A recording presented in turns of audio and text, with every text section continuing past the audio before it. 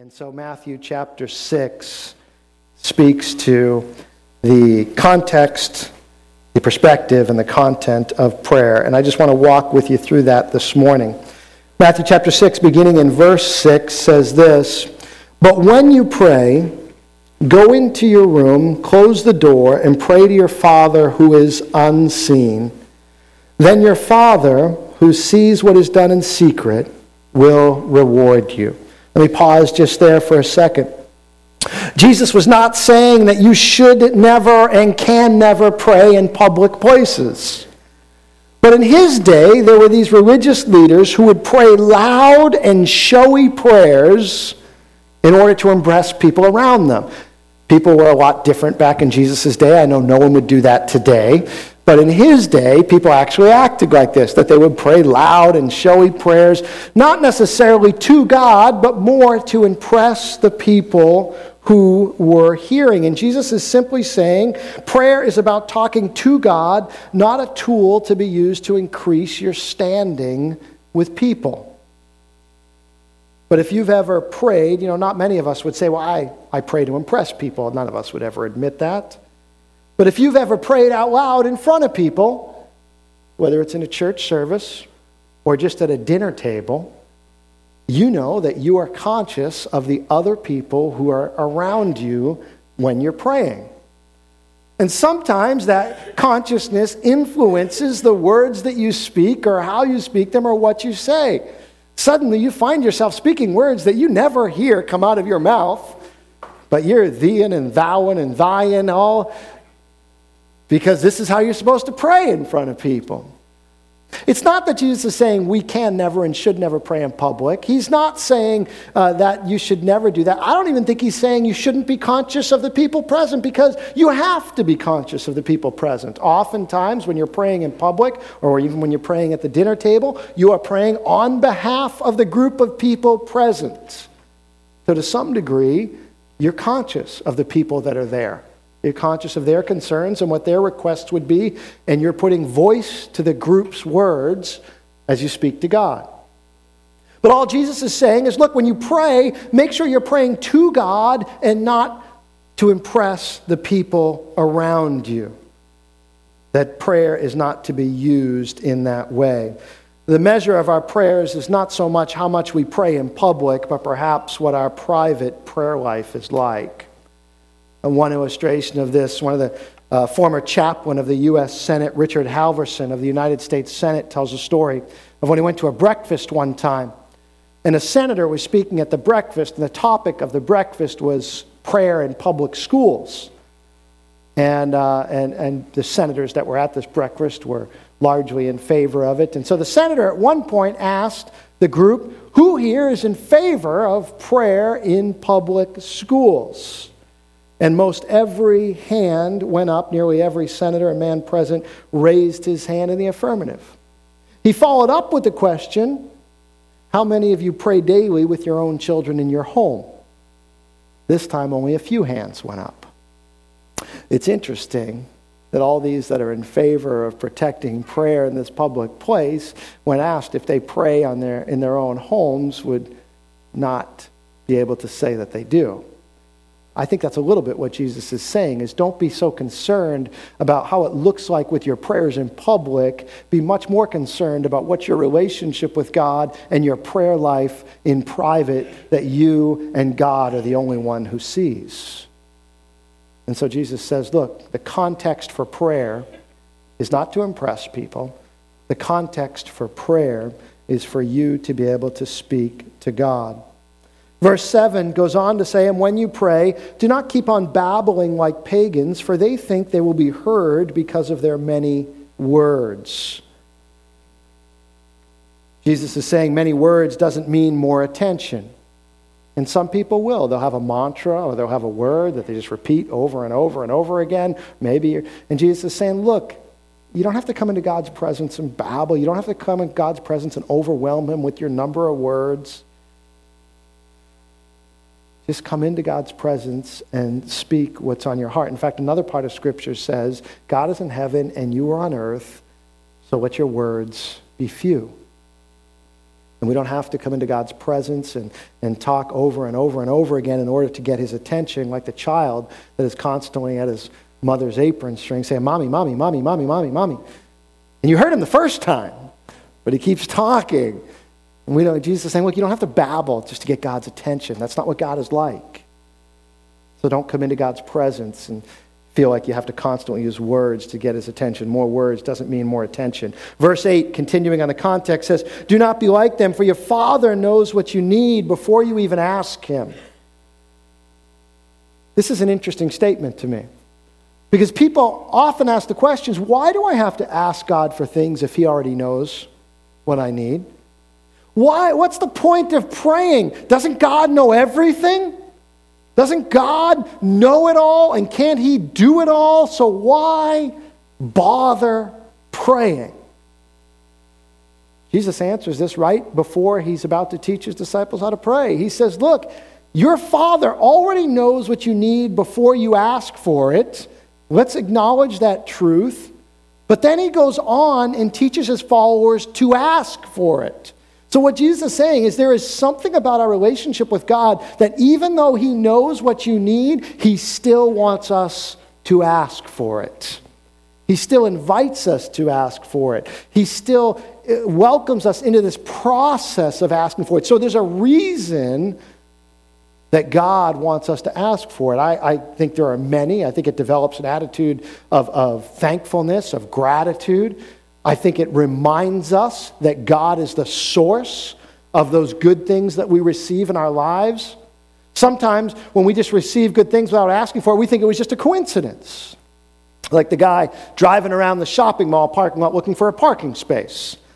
And he drives around and around and around, and he's asking God, please find me a parking space, please find me a parking space. And finally he says, God, if you will find me a parking space, I will do whatever you want me to do and go wherever you want me to go. And immediately, right in front of the store, a parking space opens up. And the guy says, never mind, God, I found one. And we too often, sometimes, if we don't have this relationship of asking and receiving, we think, it was just a coincidence. I was just lucky. I just got a good break. But when we enter into the relationship of asking God for things, even though he knows we already need them, it deepens our relationship with him. It reminds us that he is our provider. I love giving good gifts to my children. I love surprising them with things they don't even know I got them. But I also love just to say yes when they ask for something. I love to be able to bless them when they ask for something. And that creates somewhat of a relationship with us. It deepens our relationship, right? I think my kids think I love saying no to them. But I really love saying yes. And I think God's the same way. I mean, as a parent, have you ever woken up in the morning and just say, look, today's going to be a yes day? Now, I'm not sure you want to tell your kids this, but just maybe as a parent, you try this. And someday you wake up and you say, well, today's going to be a yes day. No matter what they ask, the answer is yes. Want to play Legos? Yes. Want to play a game? Yes. Can I eat this? Yes. Maybe once in a while we just need a yes day. I think God loves saying yes to his children. And something about our relationship with him is strengthened when we ask and he provides. I can't give you all the answers of why he does it that way, but I have Jesus right here saying, look, God already knows, and yet he wants you to ask anyway. George Mueller, who ran orphanage in the 1800s, most famous because he ran this orphanage based on faith, never asking for funds, never asking anyone to support it, but trusting that God would provide, of course, never asking anyone except God. He wrote concerning his orphan ministry at one point that the funds are exhausted. We had been reduced so low as to the point of selling those things which could be spared. Then a woman arrived who had been traveling for 4 days, bringing with her sufficient funds for the orphanage. Mueller and his co-workers had prayed those 4 days for something God had already answered. Under these circumstances, Mueller made the following observation: that the money had been so near the orphan house for several days without being given is a plain proof that it was from the beginning in the heart of God to help us, but because he delights in the prayers of his children, he had allowed us to pray so long. also to try our faith and to make the answer so much sweeter. And isn't that so often the case with God? And isn't that so often the case with us? That when we've asked God for something and He provides it, that it's so much sweeter. And we can say, yeah, praise God, He did this. And you know what it makes me want to do? It makes me want to talk to God more. This happened just recently. Just this week, I had been praying about something in our home and in our life, and I saw that it was beginning to be answered. And you know what it made me want to do? It made me want to talk to God more. And say, God, thank you for what you've done, and would you continue to move and answer? And this asking and answering deepens our relationship with God. But now Jesus moves from the context to the perspective that we should have in prayer. And let me just read through the entire prayer once, and then we'll look at some of the different content of the prayer that Jesus says. This is how you should pray. Our Father in heaven, hallowed be your name. Your kingdom come, your will be done, on earth as it is in heaven. Give us today our daily bread. Forgive us our debts as we have forgiven our debtors. And lead us not into temptation, but deliver us from the evil one.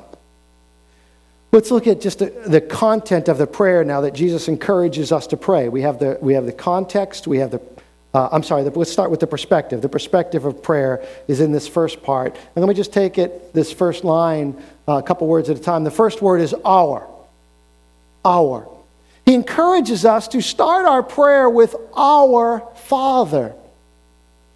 Isn't it interesting that he doesn't start it with my Father? Certainly Jesus could say this more than anyone could. And yet he starts the prayer with our Father. Significant because so many of us, I think, come to prayer thinking, my Father, my God. This language of the 19th and 20th century of my personal Lord and Savior really wasn't present until the last couple hundred years.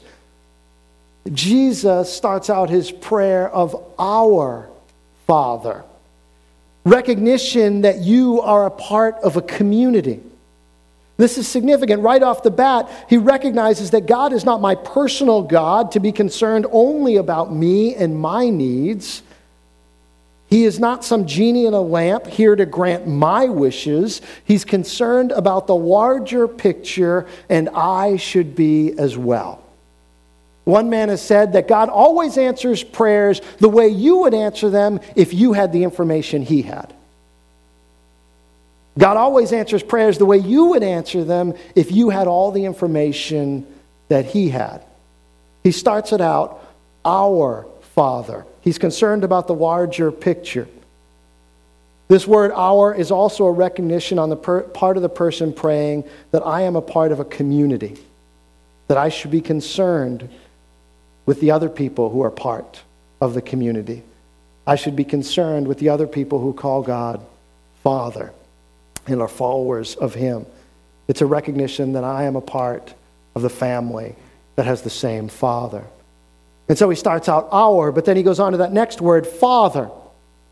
The God that you are praying to is not some apathetic force in the universe out there, some transcendental force that you need to, that is not concerned about you. He starts out and says, our Father. It's a term of affection. It's a term of saying that he, like a good father, is powerful, worthy of respect, loving, protecting, caring, and able to meet your needs.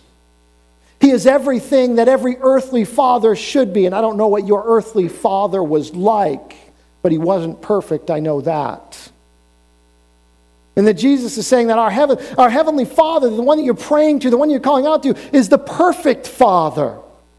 He's the one that your earthly father should have been like. He's the one that should have been striving to be like. He is everything that a loving and good father should be, and this is the one you are praying to. And so it sets your perspective. I'm not praying to some uncaring God out there who might or might not hear me. I'm not praying to some cruel or harsh deity. I'm praying to our Father, a loving God who cares for his children. And so Jesus, right from the start, sets the perspective of what it is and who we are praying for.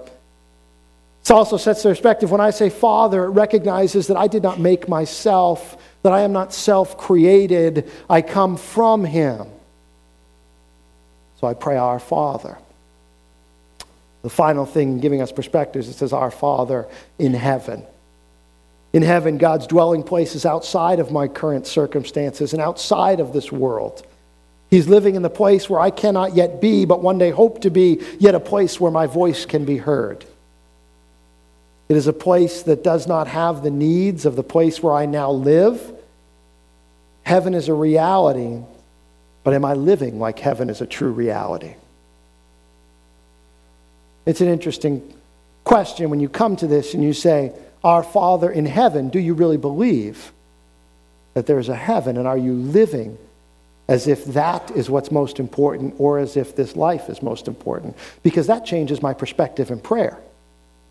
If I come to prayer with the perspective of heaven and eternity, which is so much more valuable and certainly a lot longer than the 70 or 80 or 90 years by God's grace I might have on this earth, well, that changes my prayers dramatically. Because what's most important?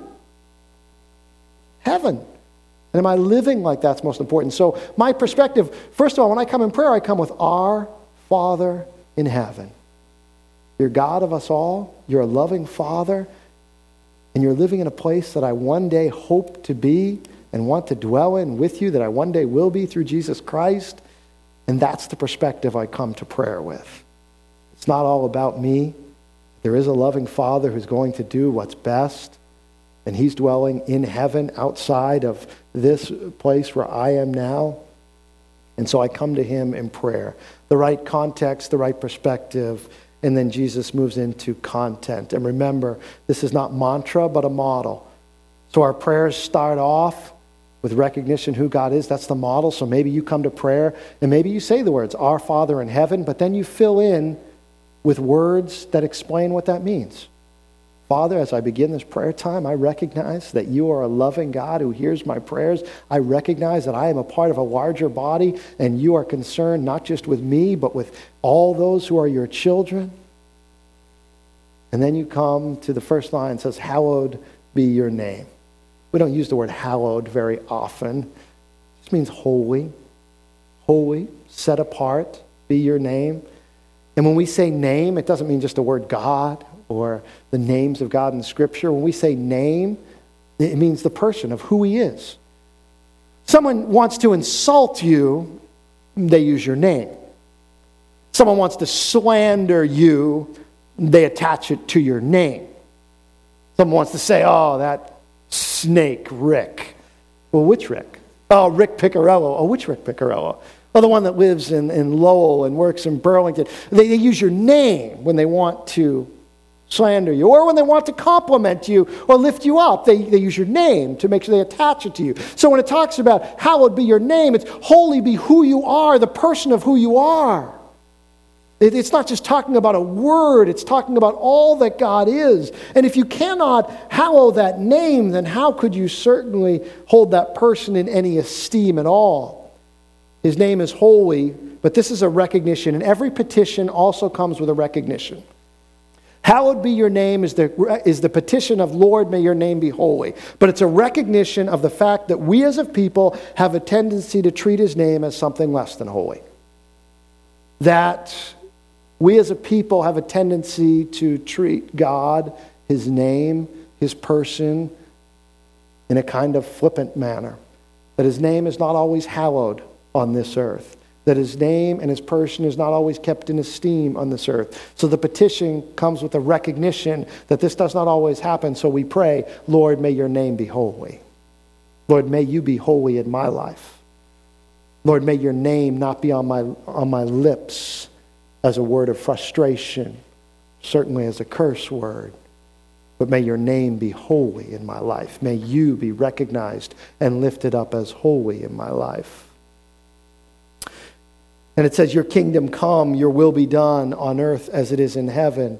Model, not mantra. So we come to this place, and this is the prayer of alignment, or the prayer of lordship. Your kingdom come, your will be done. It's the recognition that things on earth are not as they should be. And it's a prayer that God would make it so that his love and justice and his grace and truth would come here on earth as they ought to be. It's a recognition that things are not always the way they should be in us and in our lives. When I come to God and I pray, your kingdom come, your will be done, I'm praying in a larger basis of, look, let your kingdom come to earth, because things on this earth are messed up and they are not the way you created them and not the way they're going to be one day. But we need your kingdom to come now, and we ask that it would come quickly and bring justice and bring grace and make it the way that it's supposed to be, and that's our prayer. But it's also, but may your will be done, yes, on this earth, but also in my life. May your will be done. It's a recognition of saying, many times in my life, my unspoken prayer is my will be done. The prayer I don't pray is, Lord, my will be done. And so I come to prayer and model, not mantra, and say, Lord, your will be done. It's like Jesus coming in the garden who said, God, right before the cross, if there's any other way, give me another way. But if there's not, your will, not my will, be done. And there's times in your life and in my life where we'll come to that place where we'll have to say, Lord, if there's any other way, my will, my preference would be for the other way. But ultimately, my faith, my trust, perspective, right? He's the Father, is your will be done, not my will be done. Because ultimately, my faith and trust is in that your will is best. This part of prayer is about aligning our desires with God's desires. So often we go to prayer with the perspective of, how can I change God? Right? We go into our prayer closet, how can I change God? How can I change God? How can I make God change the things around me? When maybe the perspective we ought to be going with is, what needs to change in me? Lord, thy will be done. Your will be done, not mine. What needs to change in me? And how does this happen? It goes back to the first part of the prayer, where I trust that God is a loving Father. This is a prayer that says, God, make the things I have to do be the things I want to do. I saw a movie a number of years ago, and it was a scene in it. It was a girlfriend and a boyfriend having an argument, and they were having an argument in the kitchen about doing dishes, and the guy, was saying he didn't want to do dishes. He'll do the dishes, but doesn't want to do the dishes. And the girlfriend said, I want you to want to do the dishes. And the boyfriend responds with, why would I want to do the dishes? And it's true, right? Why would I want to do this thing that is arduous and not fun and there's nothing good about? Why would I want to do the dishes? But the whole perspective is, I want you to love me in such a way that you would want to do something that pleases me. That the have-tos become want-tos in the context of relationship. And it's like that with God, right?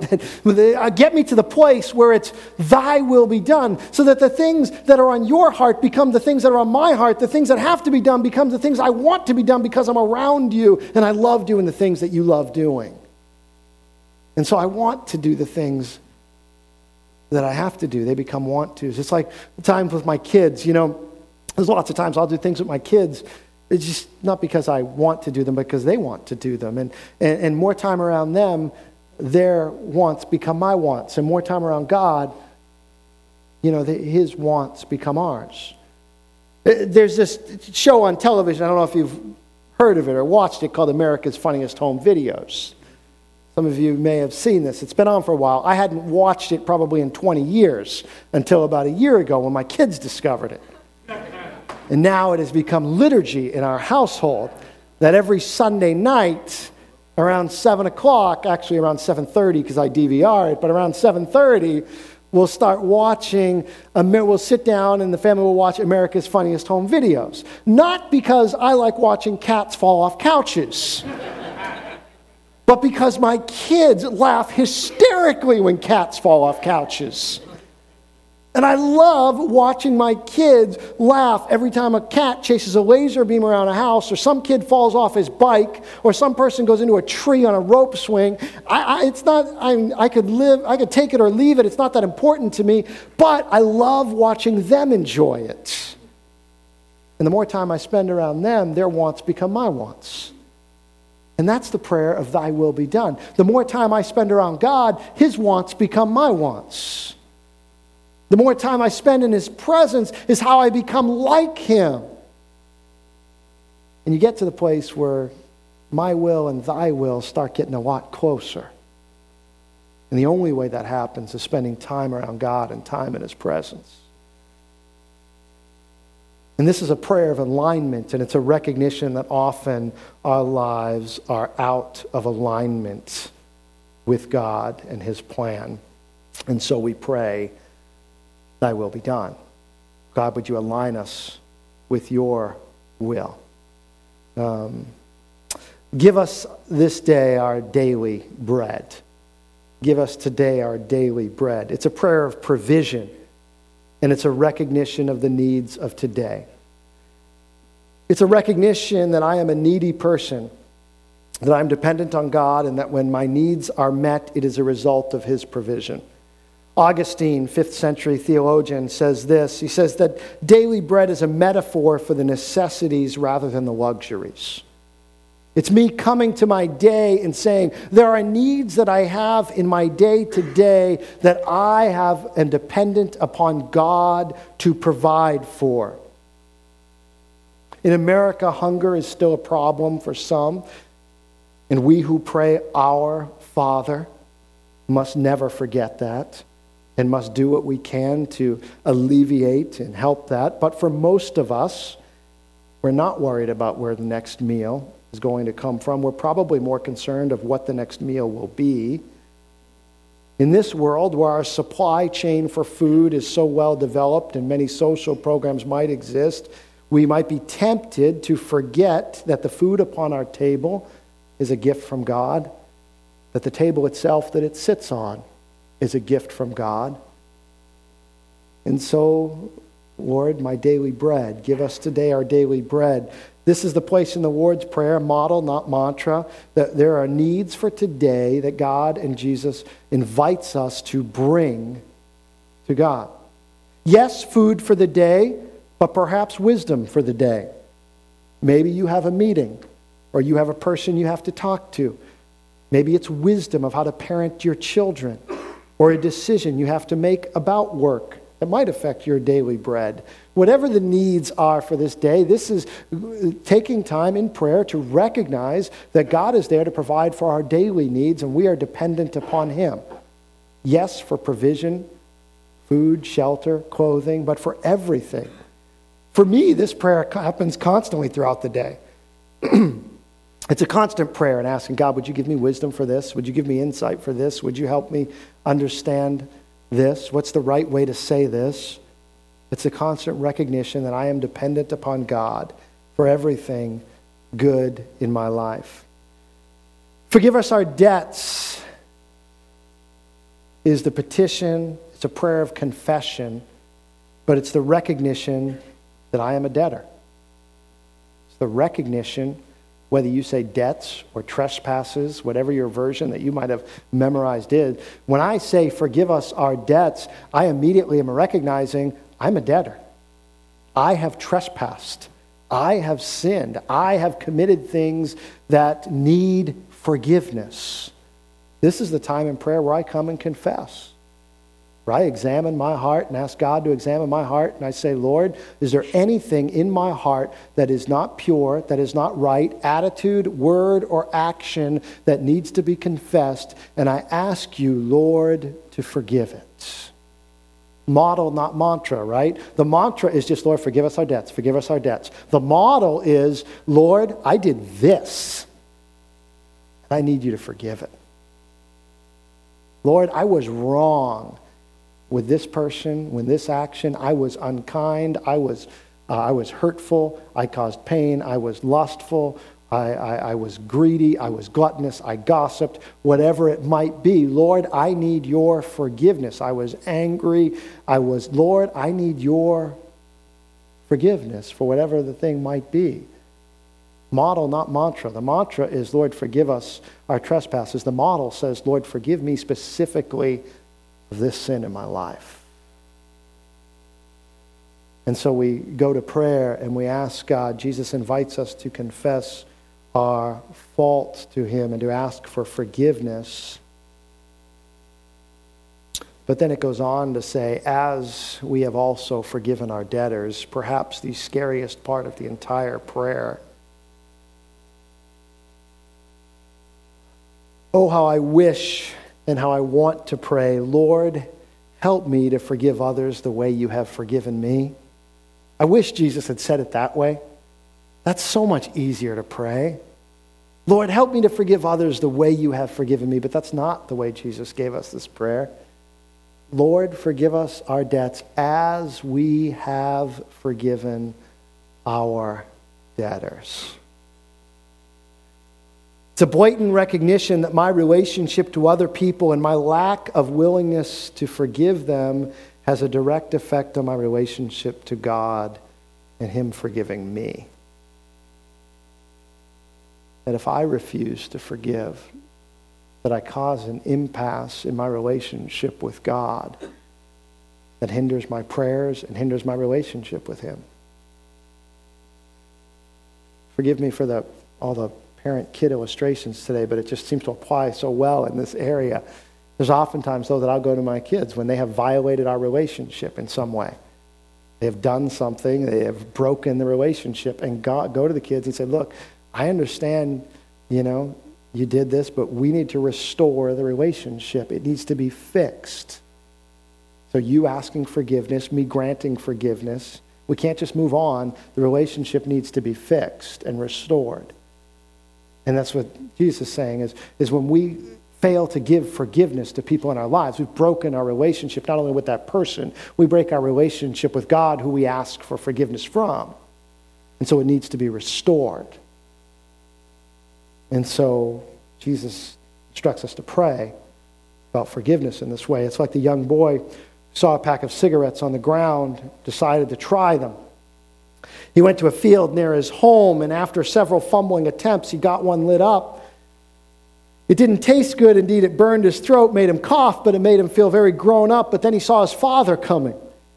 Quickly, he put the cigarette behind his back and tried to be casual.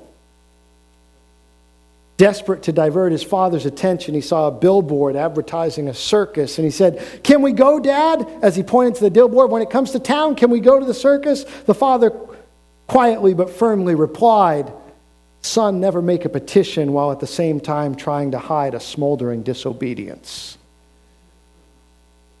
It's true in our lives too, right? We go to God, we try and don't look at what's going on over here, God. Just pay attention to what I'm asking you over here.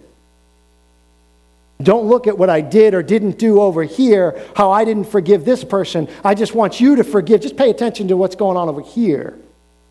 Just pay attention to the words that I'm speaking to you. Don't pay attention to the actions I committed earlier in the week. And then Jesus says, forgive us our debts as we have forgiven. There's an impact. How we treat other people and our actions towards other people, Jesus says, has a direct result on our actions and our relationship with God and our prayers. And there may be times when your prayers are hindered because you have failed to offer forgiveness to others in your lives. And we go to God asking forgiveness, yet we have failed to give it to others. And Jesus says that's a problem. Finally, and lead us not into temptation, but deliver us from the evil one. A prayer of protection and a recognition that I am prone to fall into temptation. The words of the great hymn come to mind, "Come thou fount of many blessings. Oh, to grace, how great a debtor daily I'm constrained to be. Let thy goodness like a fetter bind my wandering heart to thee. Prone to wander, Lord, I feel it. Prone to leave the God I love. Here's my heart, oh, take and seal it. Seal it for thy courts above. Every time we sing that song, when we sing it here, that's the line that always hits me. Prone to wander. We are, aren't we? Our hearts are, aren't we? We are just prone to wander away from God. We may be drawn back into his presence in that time of desperation where we say, God, if you're out there, do something. But so often, once he answers that prayer, and once things are going well, and once we're living on the mountaintop, and everybody's healthy, and all the bills are paid, we are so prone to wander. Sometimes we need those times of desperation. God gives them to us as a gift to bring us back to him because we are so prone to wander away. And so Jesus says, lead us not into temptation, but deliver us from the evil one, because we are so prone to walk right into temptation. I think this is a recognition of the evil within and the evil without. The Bible says that we sin when we are drawn away of our own lust and enticed. Those things within us, those desires within us that draw us away. Lead us not into temptation, those things within us that would tempt us. But then it says, also deliver us from the evil one. Recognizing there's evil outside of us that would try and steal, kill, and destroy all the good things that God would have us to put in our life. And so there's a prayer of protection and a recognition that we are prone to wander. And so this is the model of prayer that Jesus gives us. It's not everything there is to know about prayer, but it's a model, I think, that in 2015, if you will take it to your prayer closet and use it as a model, not a mantra.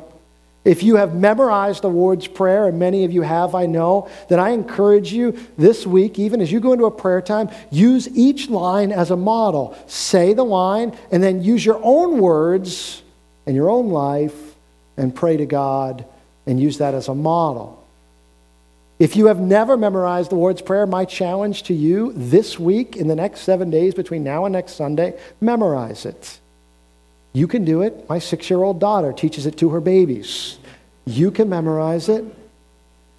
Memorize it and use it as a model, not a mantra, in your life. It's not everything there is about prayer. There's a lot of different aspects of prayer Jesus doesn't touch upon in this particular prayer. He doesn't touch upon the intercession. I think that's a huge aspect of prayer. Praying the needs of others and before others. I guess maybe that could be included in the our part. That we are to intercede for others around us. Too often we throw out that line to people, I'll be praying for you. That rattles off our lips too easily. Especially if we never follow up on it. But the I'll be praying for you is a huge gift to someone. What it says is, this conversation that you and I have been having, I will now continue the conversation in the presence of God. And that's what it says, that I will take your need before God the Father and pray for you.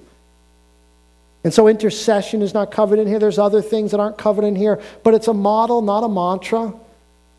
And yeah, I pray that you would use it as that as well. It's an amazing gift that God hears us when we pray. It's not complicated. He hasn't made it so. But when we come in the right context, with the right perspective, and the right content, God hears our prayers and our words. It's not magic, but as we grow in prayer, I hope that you will move beyond the in case of emergency break glass prayers. Those are there. God hears you, and I am so grateful that he does, and often he does amazing things for people there. But I want you to move to more of an in-depth prayer time in 2015 where you would take maybe a model like this and we'll use it in your prayer time. Another model that I've used, I'll give you just before we close here. I've shared this one in past years, and that's the ACTS model. And sometimes this is even easier to remember.